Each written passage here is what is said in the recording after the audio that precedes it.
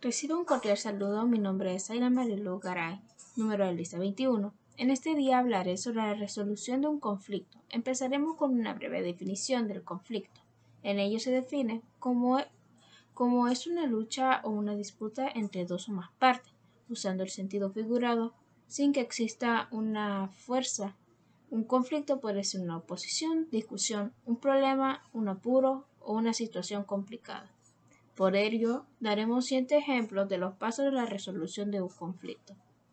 Punto número 1. Descripción del problema y valoración de su identidad. Para este punto es necesario saber la situación conflictiva que se tiene con el problema y explicación del porqué del conflicto, como por ejemplo, Juan se enojó con Samuel porque le comía la comida sin su permiso. En este conflicto diríamos que la situación o el origen del conflicto es porque Samuel tomaba sus cosas sin permiso. Punto número 2. Especificación del problema. Es saber la respuesta que se va a presentar antes del problema. Por ejemplo, Juan no le hablará a Samuel por sus acciones. Número 3. Redefinición del problema. Es ver el problema de una forma no personal, sino como un narrador testigo, donde nosotros podemos ver el problema, como por ejemplo, tal vez Juan tiene muchos hermanos y no tiene su espacio personal. Por eso no le gusta compartir las cosas, porque se siente mal de no tener algo propio.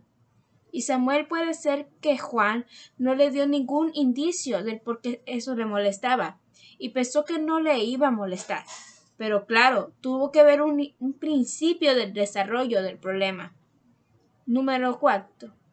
Determinación del objetivo. Es alcanzar un objetivo de la solución del problema.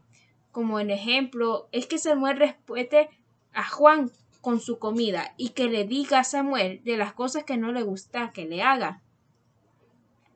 Número 5. Búsqueda de alternativas. Es encontrar la solución ideal. Como dije en un punto 2, lo más probable es que Juan no le hable a Samuel. Un ejemplo de una alternativa puede ser decirle a Samuel que no le gusta que le tomen sus cosas. Otra puede ser que Juan tome una cosa que le gusta a Samuel sin su permiso para que él sienta lo mismo que sintió Juan, como un tipo de venganza. Punto número 6. La valoración de la solución más adecuada. Ya que hablamos de la solución más favorable es que Juan le diga a Samuel que no le gusta que le tomen sus cosas, esa es la solución más adecuada que tenemos a este ejemplo. Número 7. La aplicación y evaluación de la respuesta. Ya que seleccionamos que Juan hablará a Samuel, el objetivo de este es que Samuel respete sus cosas y que pregunte cuando quiera tomar alguna. Muchas gracias por haber escuchado este breve podcast. Así es como finalizamos la resolución de conflictos.